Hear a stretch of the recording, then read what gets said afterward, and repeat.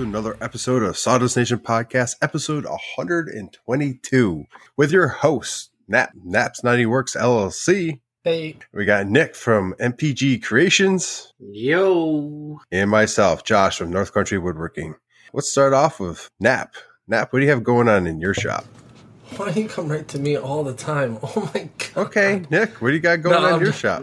Talk at the same time. I'm just giving you stuff.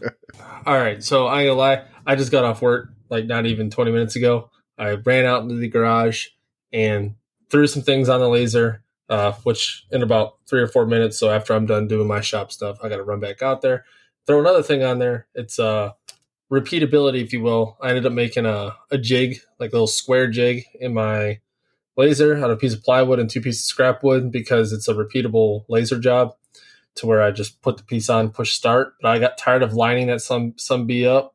So I just threw that sucker in there, hit start, ran back in here, and I'm about to run back out there, do it again. Now, I've done this in the past, but I hadn't done it until now because I was like, okay, I'm tired of lining this stuff up. So I'm just going to go ahead and do this real quick. So that's going right now. It's actually the Heritage Board's job that I'm still trying to finish. I know everyone's probably tired of hearing of it, but I'm really just getting the stuff lasered on the back of it. And by stuff on the back, it's the hanger holes. Going forward, I'm going to make sure I CNC those in. Not that it's a bad thing that I'm doing it this way. It's just taking a little more time than it needs to. So those will be done hopefully by the end of this week. Unfortunately, real work takes over. So sleep and doing things, we'll just say it comes first before getting the shop stuff done. On that, so Operation Air Force Ball Glasses is done. They finally gave me the final number, and I was able to finish the 450th one this weekend. So 450 repetitious stemless wine glasses in a matter of a couple weeks with the help of my wife, which is pretty awesome. I got to say, though, as far as repetitive jobs are concerned on the rotary, that Rotoboss rotary, I tell you what, I bought that thing when I was in San Antonio, and I got to say the price tag, it may look like it's going to hurt your pocket, but the fact that I was able to repeat the process without having any questions on whether or not it was going to mess up or not, well, you could just throw those thoughts out the window. The repeatability using that rotary is just outstanding. So if you use a roller style rotary, I would definitely take a look at Rotoboss. And I think it's at Rotoboss Rotaries on Instagram if you want to take a quick peek at them. Mm-hmm. So there's that. I did finish this golf board. It's like a little golf ball display board. I didn't have to paint it, stain or anything. I just had to make the board, laser etch the disgusting Ohio State Buckeye symbol on it, and set it on its way.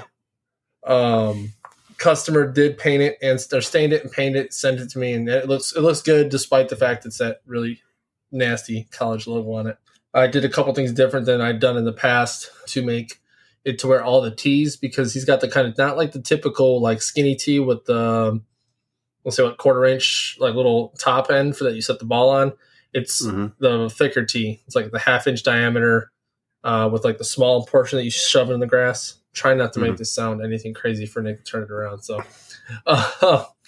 but I ended up putting like little standoffs in the middle of the laser job to where all of those tees will sit flush. So all of the golf balls they'll line up and it won't be a pain in the rear to mount anything on there. Set that out. Can't remember if I talked about the mugs or not, but I did finish 2 mugs and 2 sets of coasters, set those out. I did finish a job for my dad. It was 4 decanters.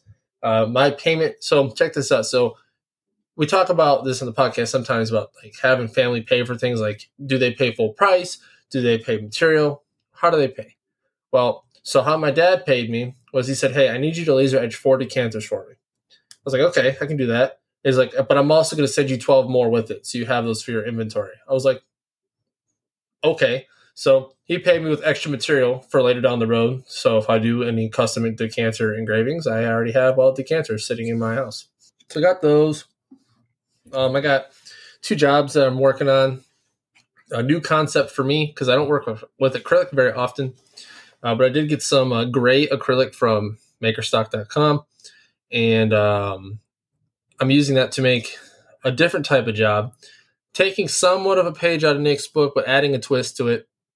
So I'm replicating it's a bomb rack. And for those who don't know, it's something that the bombs go on, they can drop them and, they go boom.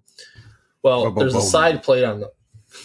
There's a side plate. There are two side plates that sandwich all the components together.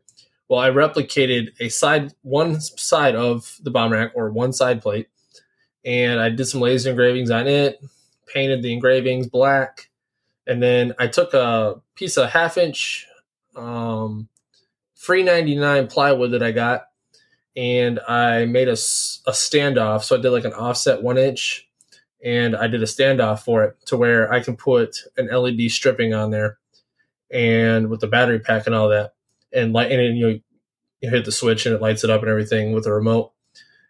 And how I'm going to mount that is to a piece of 13/16 oak, and I'm going to actually CNC out the pocket like all the way through to where that stuff will just glue to the back of the standoff, but inside that piece of wood, so you can still hang it flat on the wall and have like a cool like wall piece that you can turn on and off. It's battery powered, so no plug involved. Got two of those I'm making. One's a smaller one. One's an actual size replica. So those are in the works right now. And then, let's see. Working odd hours right now. So like right now I'm working 11 o'clock to 7:30, maybe 8, depending. Today was more like 7:15 because I wanted to get back in time to get on the podcast. And so here I am. I am still halfway in uniform, in fact, because I was literally running between the shop and this just to get here. What else? Anything else going on? I got the a trophy for I got to make. It's not due till like January, so I'm not really too worried about like that one at this moment. But I am getting a bunch of free walnut, free cherry, and free oak to make this particular thing. It's to commemorate the yearly loading competition for each year they do it. So for those that aren't familiar, so yes, we load for a job, but we also try to see who the fastest loaders are, obviously as safe as possible, this, that, and the other. Safe and as proficient as possible, which you wouldn't believe that how fast people can actually load and still do it by the book.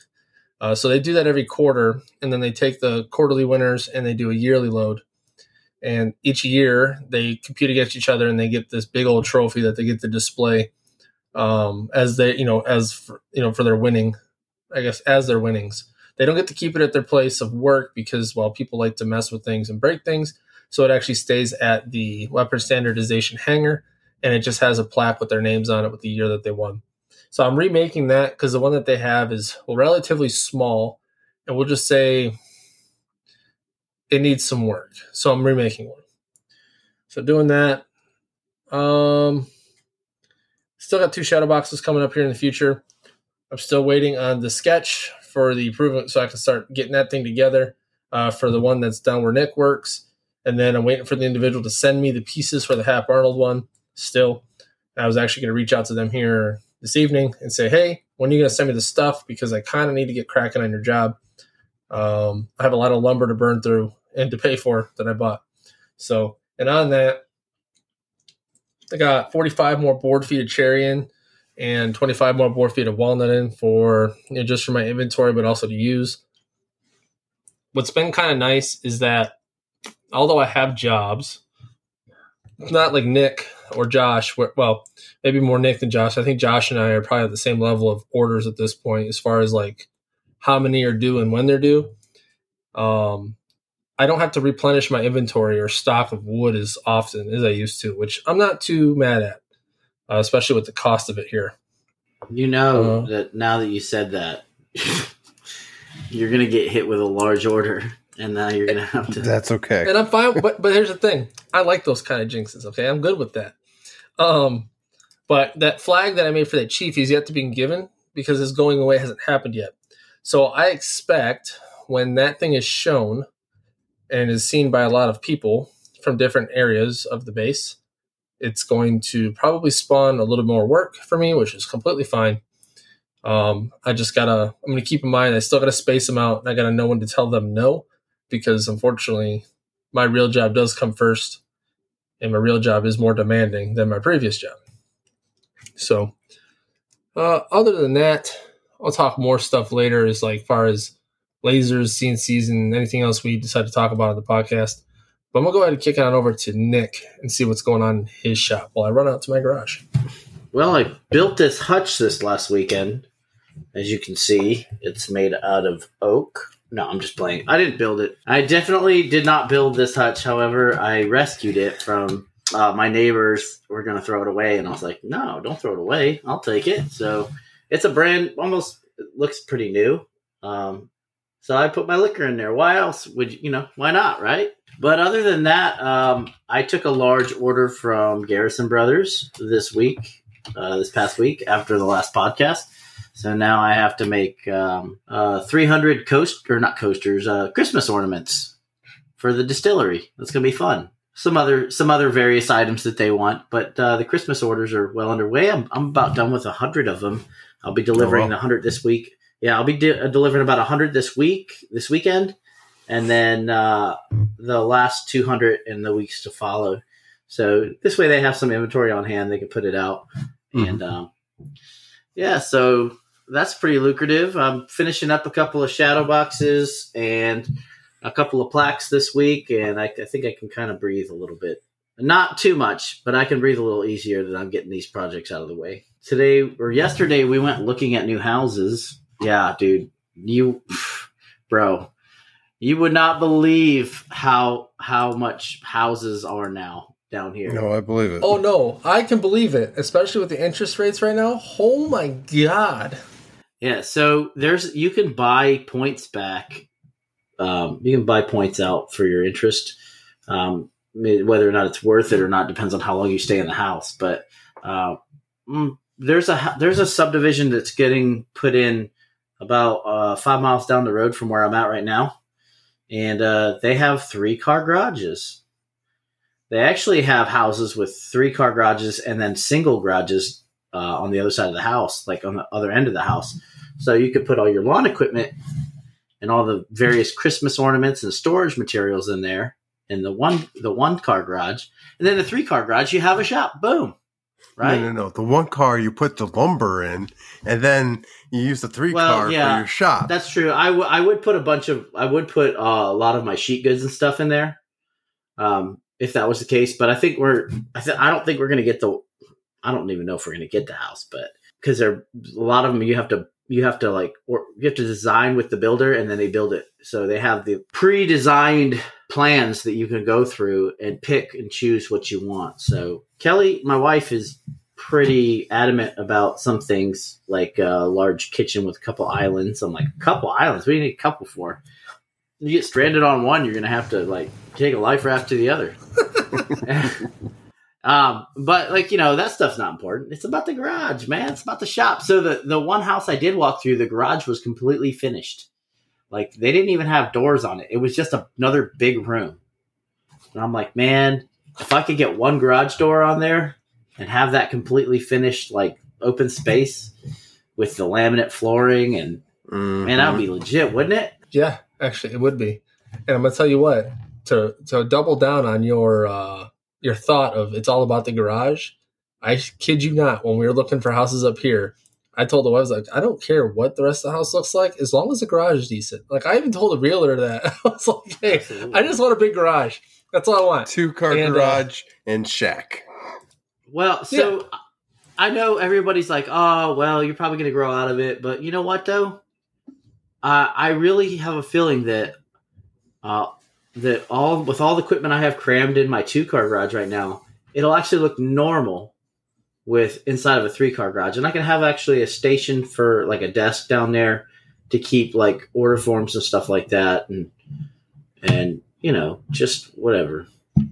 I will await the day that I see that level of organization, Nick. What are you talking about? My garage? Having order forms in a nice little stack. I still know his order form. It's a piece of paper, a bunch of stuff on it, cross. No, that used to be the way, but now everything is all digital. So working it, we'll see what happens. How's that Avid coming, bud? It's built. It's just it needs wiring finished, and then I need to connect the air the air to the tool changer. But I have the air compressor sitting in the laundry room right now, keeping it out of the dust. But I'm sure the honestly, wives love so that. check it out. Check it out. So if I did own this house eventually, right? I could vent through the wall out to the outside of the house with my laser. I could potentially run a dust collector outside. Since it's in the back of the house, you can actually like add to the back of the house with like a little wood shack and put my air compressor out there. That'd be Also cool. put my dust collector out there. You know, and then it's really, I've got a lot of ideas to help like keep it dust free, as well as mitigate dust, as well as keep the square footage usage more efficient. Because right now, so I'm renting. So if I wanted to vent through the wall, I could, and then the property manager would be mad because I cut a hole in the wall and the siding. You know, I could also run the air compressor through the wall to like another room, but then the rest of the house you'd hear it. So I've got the 60-gallon air compressor. I would love to mitigate that and not have to hear it when it kicks on all the time. It'd just be like a low hum through the wall, you know? That'd be nice, wouldn't it? And then, so also these houses, the neighborhood is like, it's on acres. So each house is on acreage.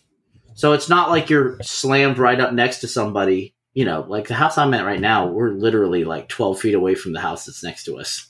It's pretty annoying, especially for noise. Like noise pollution is a big deal. I'm probably the worst offender in the neighborhood because I don't care. Like, I'm sure people hear that thing like down the block. no, so I've actually heard my CNC going, and I was at the mailbox, and that's down the street and around the corner. But it's just a light whine, you know what I mean? Oh yeah. But so it's not enough to like keep people up. But if you are like literally right next to me, then or right across the street from me, you can definitely hear it. So I hope they enjoy that. But yeah, man, that's pretty much all that's going on in my world. Just keeping my head above water and keep moving forward. That's how winning is done, right? That's what they say. Yeah, nice. I see what you did there. That's Yeah. good.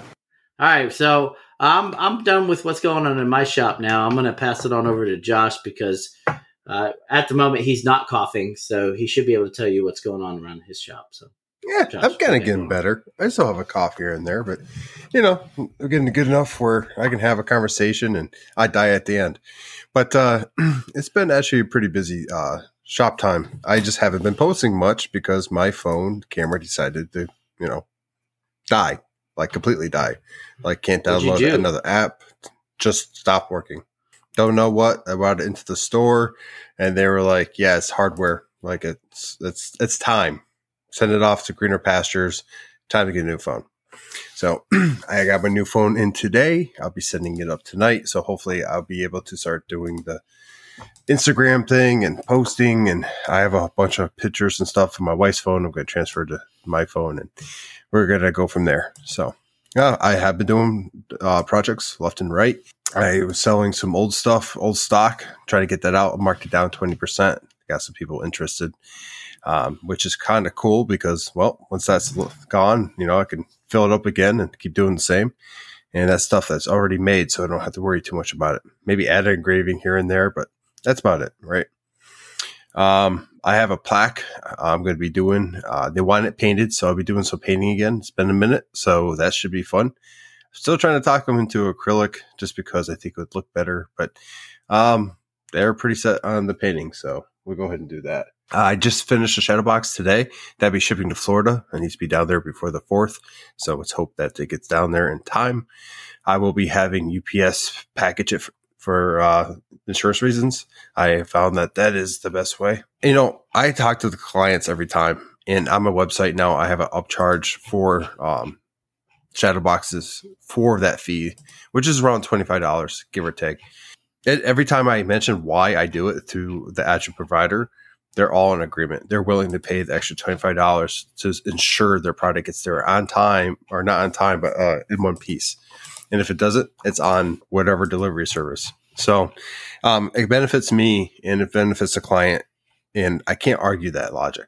So, and for I mean, you could. a large, You okay? Yes, you can argue anything, but I mean, like, to be honest, I don't have to keep any packing material for that on hand. You know what I'm saying? That's a pretty large item. I don't have room for storing packing items anyway. Only for the small stuff like cotton boards and the little plaques and stuff like that I could do. I don't have to worry about a bunch of bubble wrap and all this other nonsense. And it just, if the client wants to pay it and they say, okay, great. If they don't, then I'll do it myself. And we'll see how that goes. Haven't really had any issues with it, only just once. But, you know, once that happens, you're always kind of paranoid about it. So talking about shipping, I did ship something down to Mass. It was one of my first sales on my website. Guy talked to me for a couple of days, ended up purchasing a little Army first shirt plaque and set that out. And he got that today. He commented back saying he loved it, which is always good to hear. I delivered the military working dog plaque, which they absolutely loved. They were blown away by. I can't wait to share that with everybody. It's amazing the stuff you learn through the years. The first one I did for them, I had to deal with the choker chain and the regular dog collar. And I did it in such a way where it looked good, but I remember how I did it, and the way I did it, this is completely different, and it looks so much better in my eyes. More professional. We'll just put it that way. I was extremely happy with how that turned out. What else have we got going on?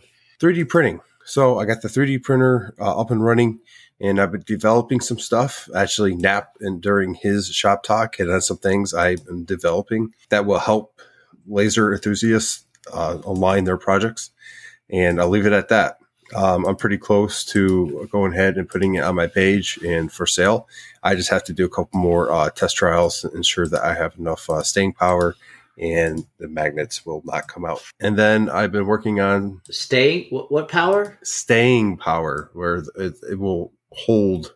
So not hold down, but it's basically a way to align your projects on the grate. Pretty much you're making sure your earth magnets are extremely powerful and they don't move on a simple bump. Yeah. Okay. I want them. I don't want them where they lift up, but I want it so that like you can place an item down, align it, and go. Because sometimes, especially in the coming months, we're going to be doing a lot of repetition.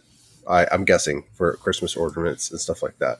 We're working actually with a company right now we're hoping a pretty large order of Christmas ornaments. I have to design 3 different designs, and then might do 100 company each.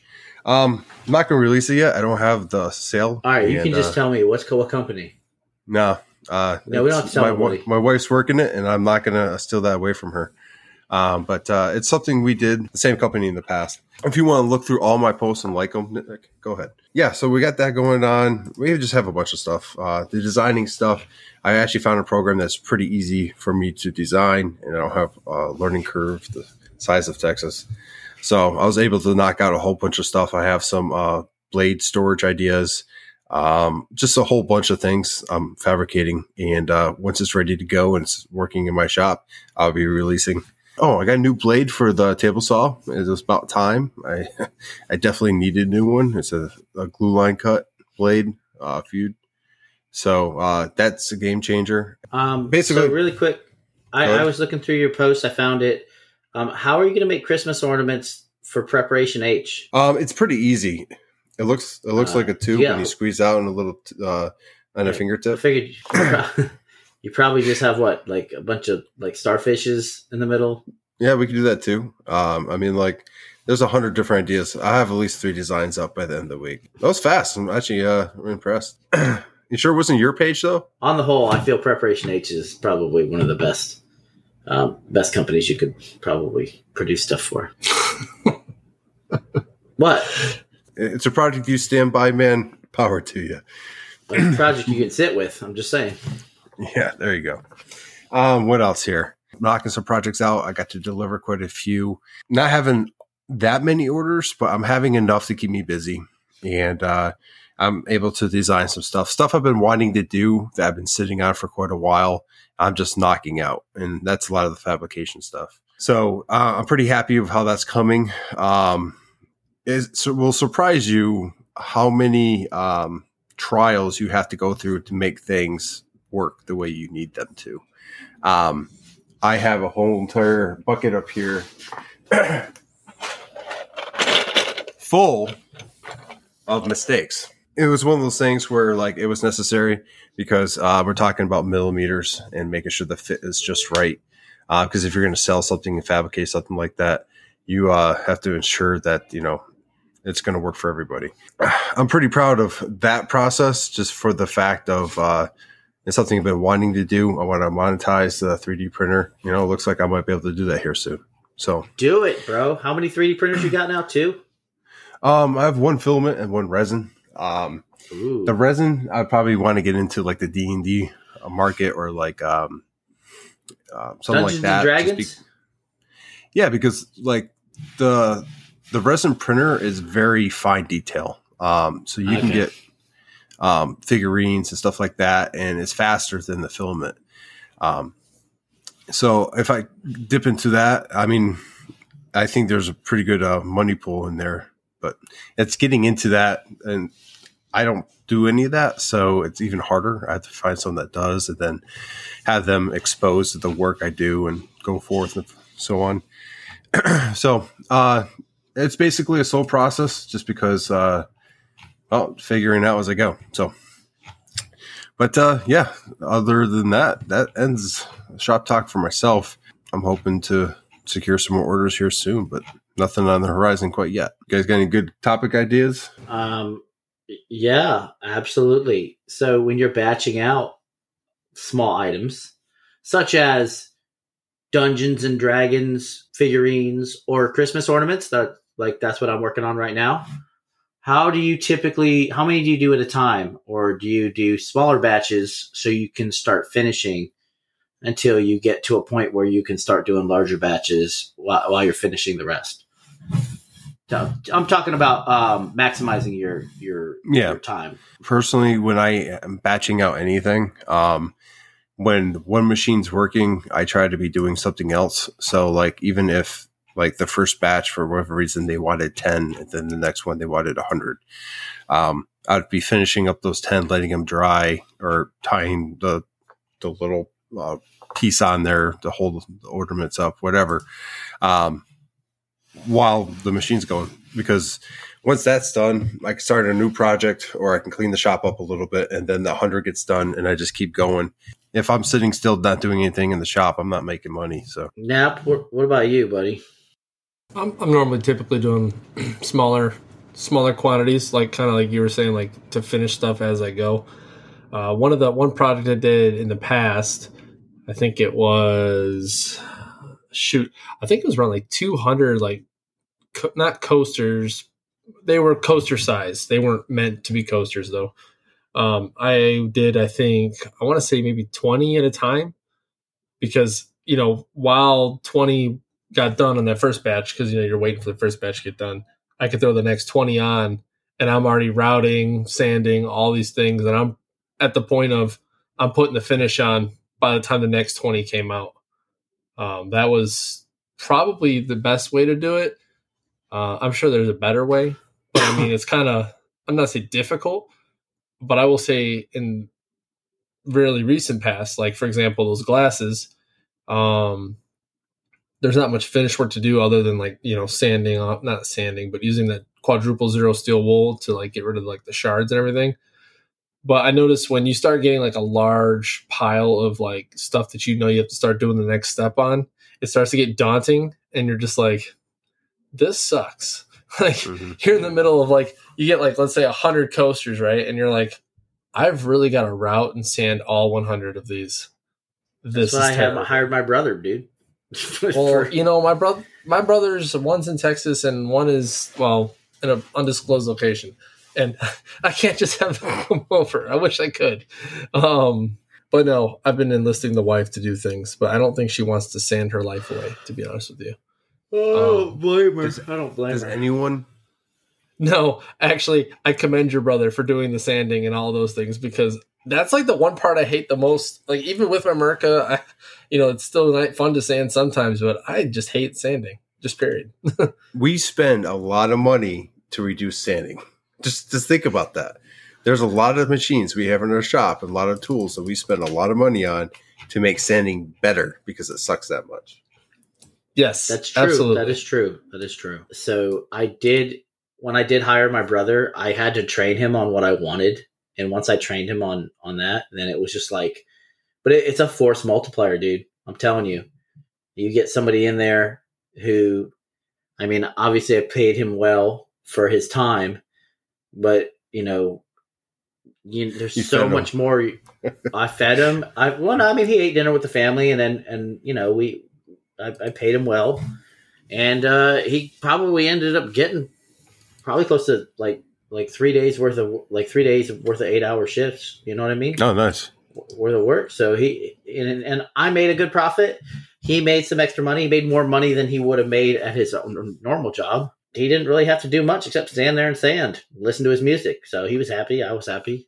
But so when I'm batching stuff out, though, it does occur to me that like when that first wave of things are going, I don't like to wait to finish. I like to, like, if it's just me, I'll do like 25 Christmas ornaments at a time on the laser, front, and then backside. Pull those off. I'll start finishing those. I'll put the next 25 on, hit go. I'll start finishing the first 25. And this way it's a constant cycle. I still have yet to find a number that is, I probably could have done them all at once, but like Knapp said, it gets pretty, when you're doing like hundreds, it gets pretty daunting, pretty tedious. You're like, oh man, only 250 left. All right, only 249 left. We're almost there. All right, so no, but like quality control too. That's another thing. It's like, so I've noticed a couple of voids in the Baltic birch I was using. So I then have to tag on an extra. For every one that I throw out, I got to put another one on the laser. But I try to. There's no way of telling whether you're going to get a dirty or a bad void inside of the plywood until after it's etched.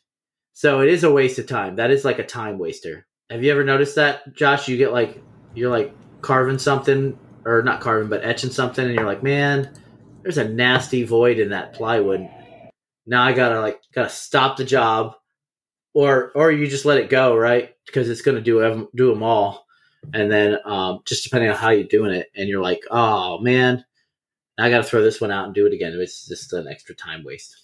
Well, yeah, it's like anything. Like anything with lasering or the CNC, when something messes up, you can stop right now.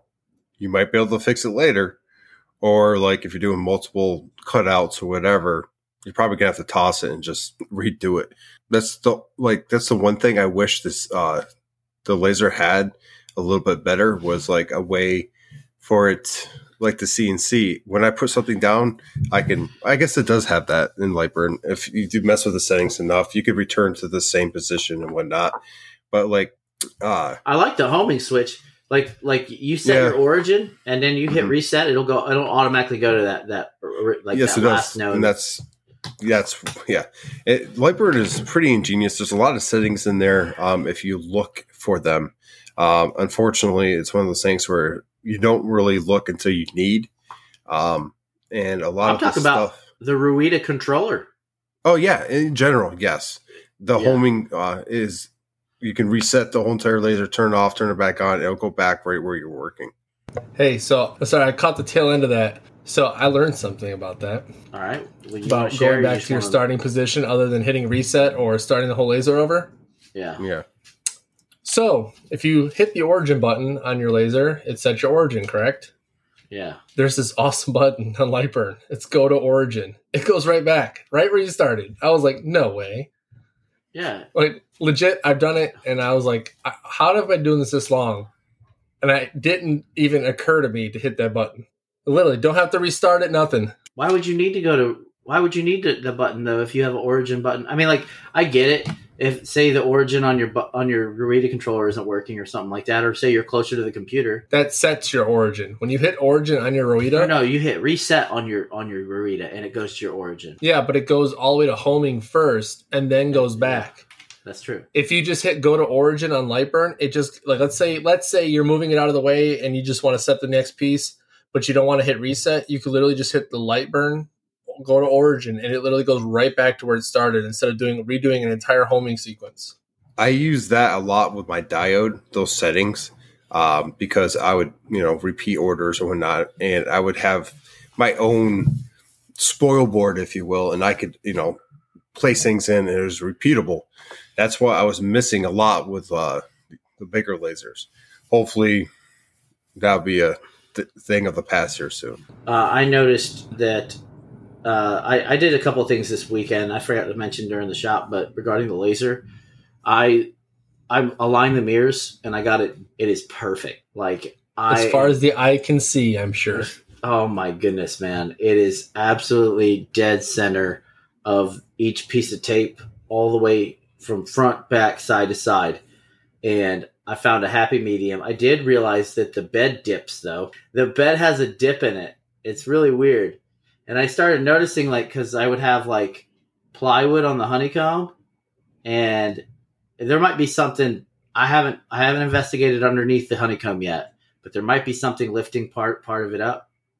Or no, there wouldn't be. I don't know why it does that. Slats. Do you have enough slats in there? Yeah, so I have all the slats. I love slats. Yeah, I've got all the slats, but it's not parallel in the front, the bottom closest corner. It's not parallel to the rest of, to the gantry like the rest of the. You know how you fix that actually? So I've had that happen. How you do that? Okay, so what you're going to end up doing is you're going to actually turn your laser off, okay? So there's no power to that particular spot. You're going to hand crank that corner up on that. You're going to have to grab the bearing, because I've done this on mine. You're actually going to have to hand crank that side up until it's level. Okay. I realized this. Okay, so I accidentally, in the middle of me when I first got here in Minot, and I was unpacking my laser, I put too much weight on the actual Z, and I actually pushed part of my bed down by accident. And I actually had to hand rotate that thing up. And it's going to be difficult, okay, but it's totally doable. There might be an easier way to hand rotate. There might be maybe like an Apex or a Allen key or something that you can use to crank that side up. But that's how you fix that. And that could have honestly, Nick, but always been there, and you just never noticed till now. Yeah. Maybe from when shipping, because when they ship and they have all the stuff inside the laser when they ship it, and that's just something that will happen. I got a new shroud for the laser today. It showed up. Heck nice. Yeah, so my laser shroud was cracked, and the acrylic on it was cracked, and it messed up pretty much the entire shroud. Just got a hold of OhmTech and let them know my laser's still under warranty, so they sourced one. It took a little while because I had to go to the Orient or China, whatever you want to call it, and they had it sent to me, and I was like, fantastic. It was freighted to me. I showed up. It was sitting in a pallet on my driveway. I'm like, what's this? And then I look, and it's a big old sheet of acrylic that's bent the way it's supposed to be, and it's even got the frame in it. So, nice. Yeah, so I don't have to remove just the old acrylic. I'll take the screws out of the hinges and the screws off of the what do you call them, the pistons that hold it up. Yeah, and just put the new one on and do that. Yeah, it'll be good to go. Look like a brand new machine. Yeah. I heard. Did you see that Matt Voltner's laser took a dump on him? It did, and it may or may not have been because something may have contacted said screen. I will say that don't call him out. Don't call him out. No, he can call himself out. Listen, no, it happens. He already said it on his Instagram. Okay. Listen, this stuff happens, folks, in your shop when you're moving stuff around and just things hit, fall, whatever the case may be. I'm gonna tell you what, it is the most unfortunate thing when stuff like that happens. Hopefully, his laser fix is a swift one. If not, Matt, you can always get in touch with us. We can always get you an OhmTech. It's always a thing. Yeah, we'll hook you up with our promo code and all that stuff, Matt. I'm just saying. Oh, I also got a Voltner woodworking hat yesterday. Nice. Oh, nice. I know everybody's like, why don't you have any of your own stuff? Well, that's not how I operate. I wear everybody else's stuff. Yeah, it's you already know who I am. Now you can know what everyone else is. People are like, oh, you own a woodworking company? I'm like, yeah. They're like, is that your logo? I'm like, nope. No, that's my buddy's. The same thing. So I have AJ's flag hanging at work, and everybody knows I'm a woodworker. And they're like, "Oh, sweet, you're a woodworker. Oh, wow, did you make that flag?" I'm like, "Nope." Well, I was like, why do you have it? Like, don't you worry about that. I had a buddy make it for me because I thought it was cool. So, that's the best thing about this community. Everyone has their little niche. And hell, I got Josh's hammer, which, by the way, Josh, I did use the hell out of the hammer the other day. She survived. Talking about hammers, I actually broke one of my mini mallets. One of the first ones I made. What did you do? Oh, it's just out of use. I mean, like, believe me, I'm surprised it lasted as long as it did. Handle up. There you go. Long story short, I glued up a new mallet. I just need to put the handle in, but I'm telling you, I'm feeding right into you, and it's great. But having a normal size mallet and then a smaller size mallet is just great to have in the shop. I have actually, let's see, 1, 2, 3, 4, and soon be 5 mallets. I find if the mallet's across the room and you're in a pinch, a piece of scrap wood will do the job. So will your phone. Yeah, that's true. Your phone will do the job, but I wouldn't expect your phone to work after that. So, but I did beat the hell out of something, Josh, with the mallet you made me, and yeah, it was good. Did it feel good in your hands? I'm not going to tell you what I beat the hell out of with it, but I did beat something. Wasn't anything living, right? No. Just no, actually, so believe it or not, so I didn't want to use like any of the metal hammers I had, but I was in the middle of doing like my dust collection stuff, and the head of the mallet that you gave me was large enough to where I was able to smack the hell out of a 4-inch piece of PVC, and PVC is a little more resilient than wood. And I'm going to tell you what, not a single like dent or anything. That thing it absorbed and ate all of the, we'll just say all of the, impact that I put behind it. I think I say blows. Nope. And I was going to see the mustache perk up. Oh my gosh, you guys need to get your heads out of the gutters. This is ridiculous. Yeah, Nick, your freaking head is in the biggest gutter possible. I mean, look at his title. Free mustache rides. I mean, like, it says it all. Who wants one? I do. Anyway. So I got a question for you guys. I was in the shop, and, when I first started woodworking, one of the biggest things I was nervous around, tool-wise, was the router. For some reason, the fact of a bit spinning at ridiculous amount of speeds and, cutting through stuff, and my fingers kind of close next to that made me nervous, tipping, whatever, small ridges, rabbits, you name it. And it was just kind of funny because, nowadays I throw a bit in there and I use it like it's, I have my glasses and everything on, but it's not a big deal anymore. And I wanted to come on here tonight to ask you guys, when you first started, what was that tool that you were just like, about? Like, just, you always thought twice before using it. I wouldn't say so much tool. It was so the router table is the one thing, right? But I wouldn't even say the tool because I was never really afraid of routers per se. I was afraid of the bits that I was using. Okay, that's a more accurate statement. Yeah. Because, I could use a chamfer bit, right? And I'd be fine. It's not a big deal as long as I don't go taking like a whole 1/4 inch off at a time, which you can do that. I just don't suggest it. I would just take the extra time to do maybe 2 shallower passes so you don't end up catching a chunk of the wood like I did and throw that sunbee. I've ruined pieces that way. But one of the bits that I used a while back that I haven't used ever since, it was really just for that one job, but I now know I have the capability, is those, the architectural bits? Yes. They're the ones that, because they're full face, and you actually have to use the fence with those. Because if you don't, we'll just say bad things can happen, especially with like Purple Heart. I would say using the router table with harder woods with was it the Janka scale? Is that what it is? Hardness, right? Janky scale. Janky scale, yeah. So I don't know. Maybe I think it's Janka. This is not Scooby Doo, man. It's the Jinkies. No, it's actually the Jankum scale. Jankum scale. There you go. Tells you how hard the wood is. Yeah, so hard. But like Jatoba and Purple Heart, those are like the 2 of the higher level ones, and I always hated using my router table with those. But if I were to say just tool, not so much accessory, it was a table saw. part of the reason why I got my saw stop, to be honest with you. Because I did try to like cut my finger off with my DeWalt job site saw. Because even with a riving knife, some wood, when you're cutting it, it still likes to pinch a lot on the blade, even with that riving knife, because sometimes the riving knife just doesn't do the trick. And I've had like some kickback. I've had pieces almost go through my garage door. That was like the one tool that I'm always just skeptical of using. Even the table, even my saw stop at times, just because like I don't check the nut after I tighten it. When I initially put the blade in, I don't think I've ever checked it since I put that blade in there. Maybe should check it, maybe just to make sure it's still good. I mean, obviously it's still good, it's still working, but it still scares the hell out of me, especially when like you go to start the saw stop up and it just says nope. Like it kind of does a quick like burnt sound and then it just stops. Something's contacting the blade. I'm like, what's contacting the blade? Like, what is going on? And I go turn it off. I start sticking my hands in there and I go start it back up. And it does like the whole whining noise as it comes back up. And you're like, man, this thing is it's just scary.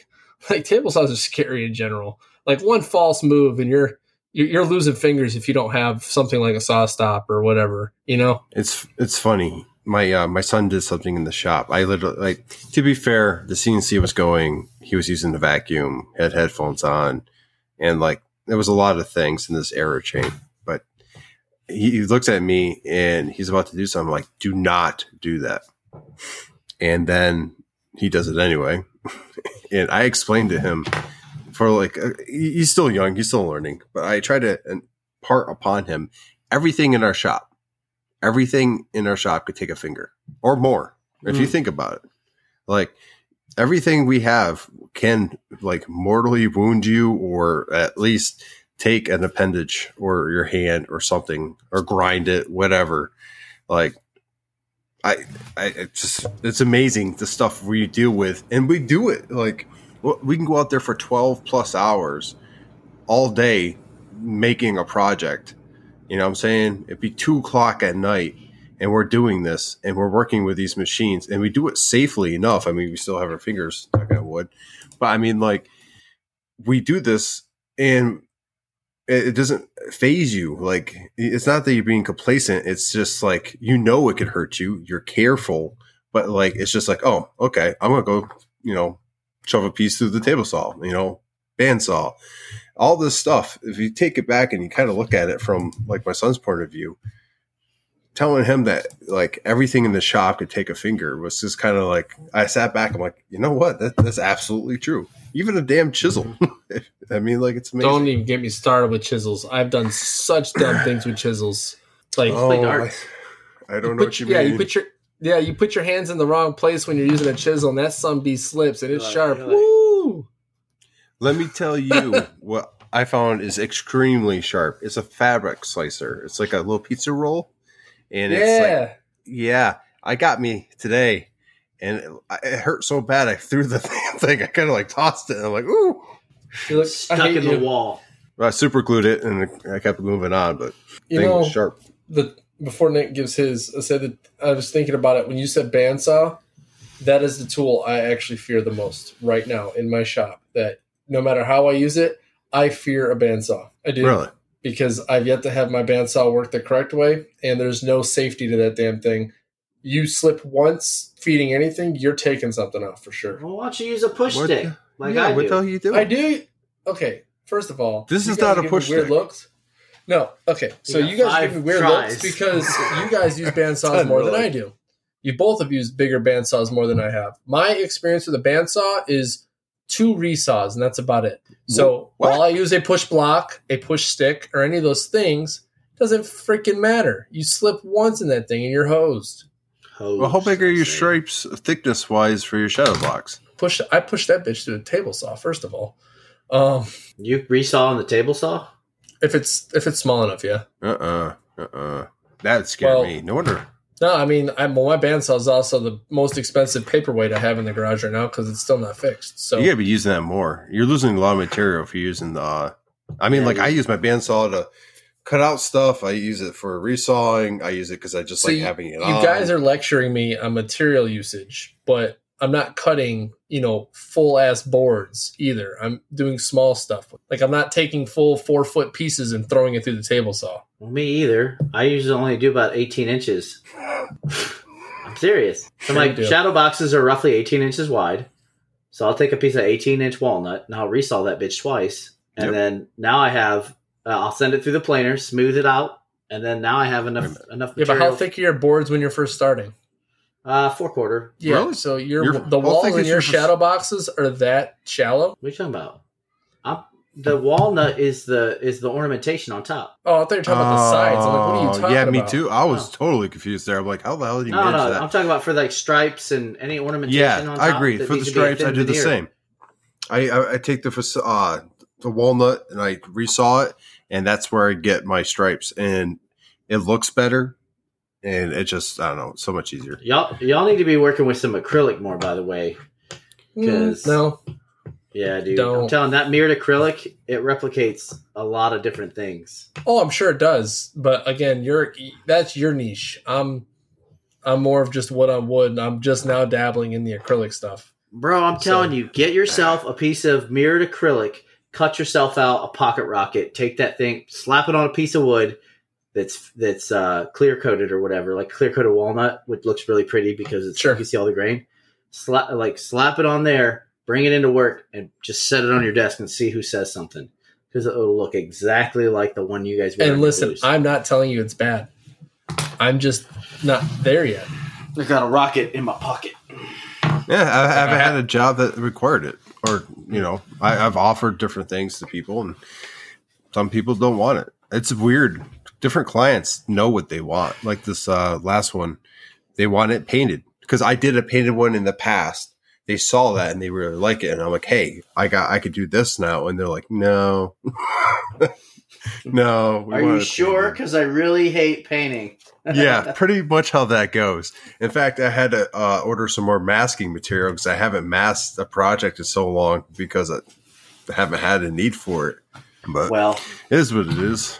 What are we talking about again? We're just talking about tools that scare and when you first started. All right, tools that we're afraid of. I know I have a tool that I'm afraid of, or that I was afraid of when I first started. You use it fine now, right?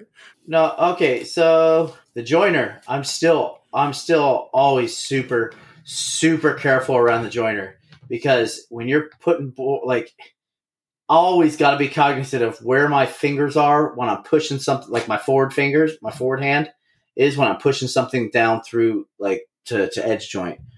And even, on dado stacks too. Dado stacks are always like, dado stacks. I'm like, bro, if I hit this dado stack, even though that I have a saw stop, it's still like, for one, the dado stack's expensive.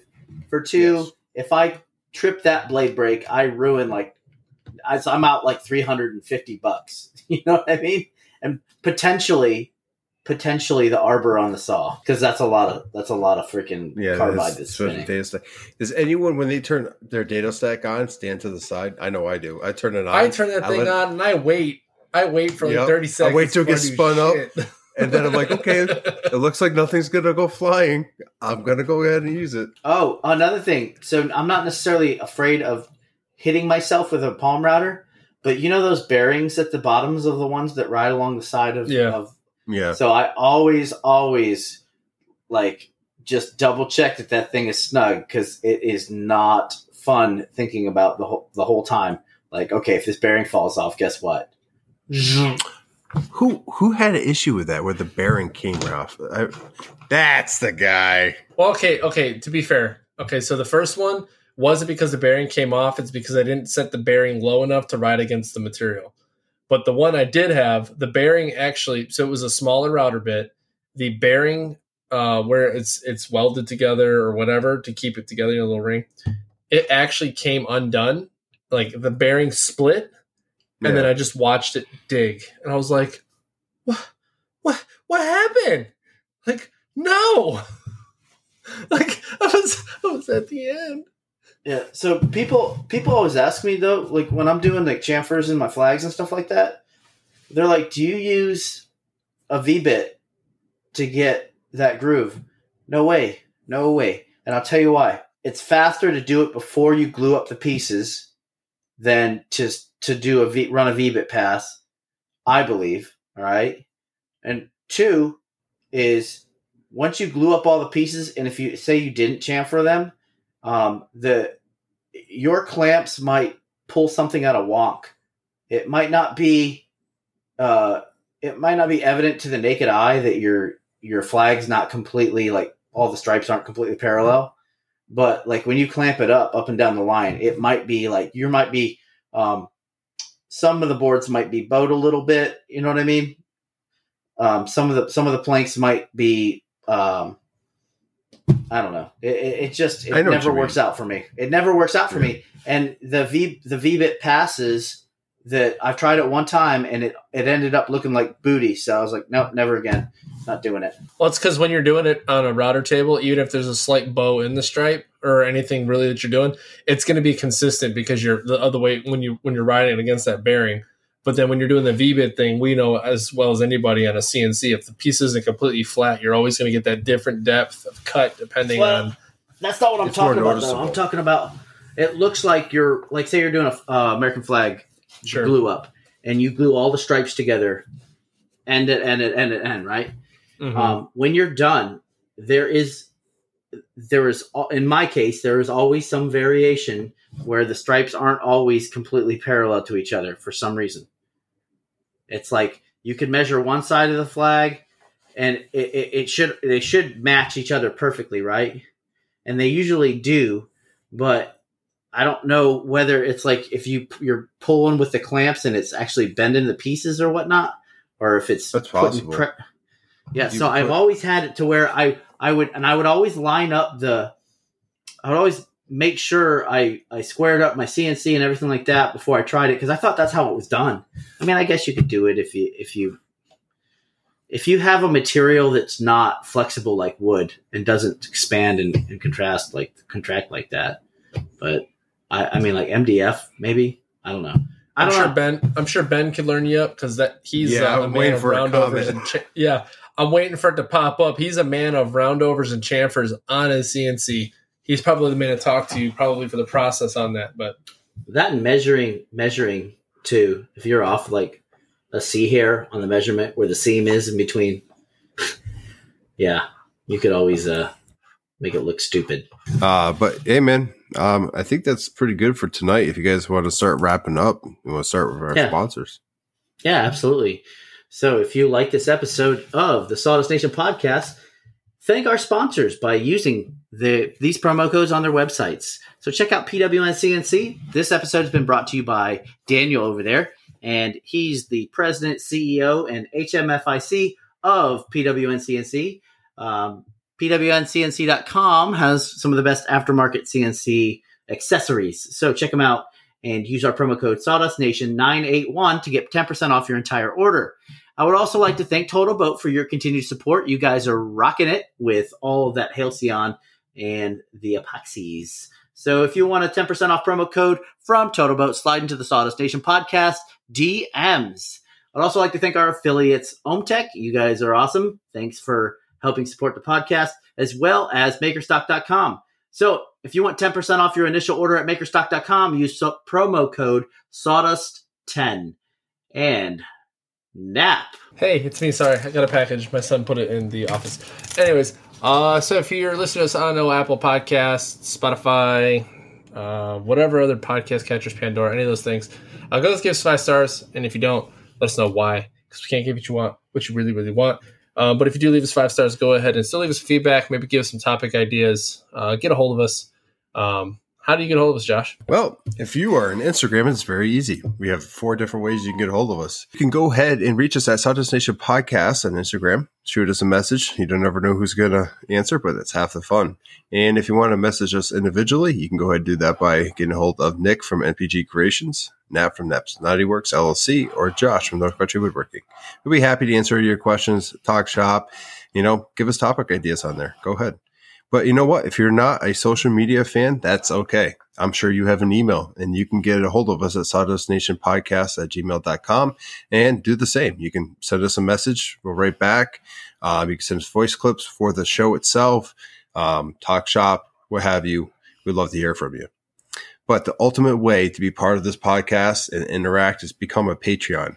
Our Patreons on the third tier get to interact with us every live show. They get 2 entries in every giveaway and a bunch of different other great benefits. We love having them on the show. It's a lot. If you hear us laughing randomly, it's probably because of our Patreons. And some of the topic ideas that we talk about are generated from what they're saying. So if you love the show, all you have to do is become a Patreon.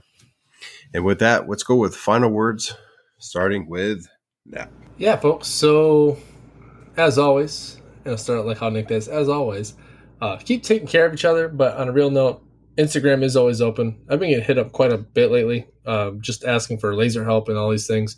And I never skip a beat. Hell, I'm even doing this when I'm at work, when I got a spare moment, just helping people out.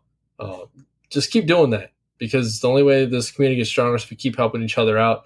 And hey, you never know when you might need help with something, and sometimes those people might have the answers. And you just don't want to be, don't be a dick and just be like, nah, you're going to have to, pay me for that, or whatever the case may be. And just for the PG version, don't be mean and and not help those people out and try to charge them money for it or anything like that. But yeah, just keep helping each other, folks, and keep making the community stronger. I'm going to pass on over to Nick. All right, folks, like always, take care of yourselves and each other. And remember, if you eat those cherry stems, they come out the other end tied. You not. I had a joke too, but I was going to tell it at the very end, because Patreon stuff, Oh, hey, did you guys hear that they're not making yardsticks any longer? No. You're stupid. Those are dad jokes if I've ever heard them. Anyway, thank you guys for joining us for the 122nd episode. We love getting on here, talking shop, and just having a good time. You can listen to us on the way to work. You can listen to us making a cup of coffee. You can listen to us basically in the shop, working out. We don't care where you listen to us. We just want to whisper in your ear. And with that, go make some sawdust. Have a good time. Keep your digits. And Sawdust Nation out.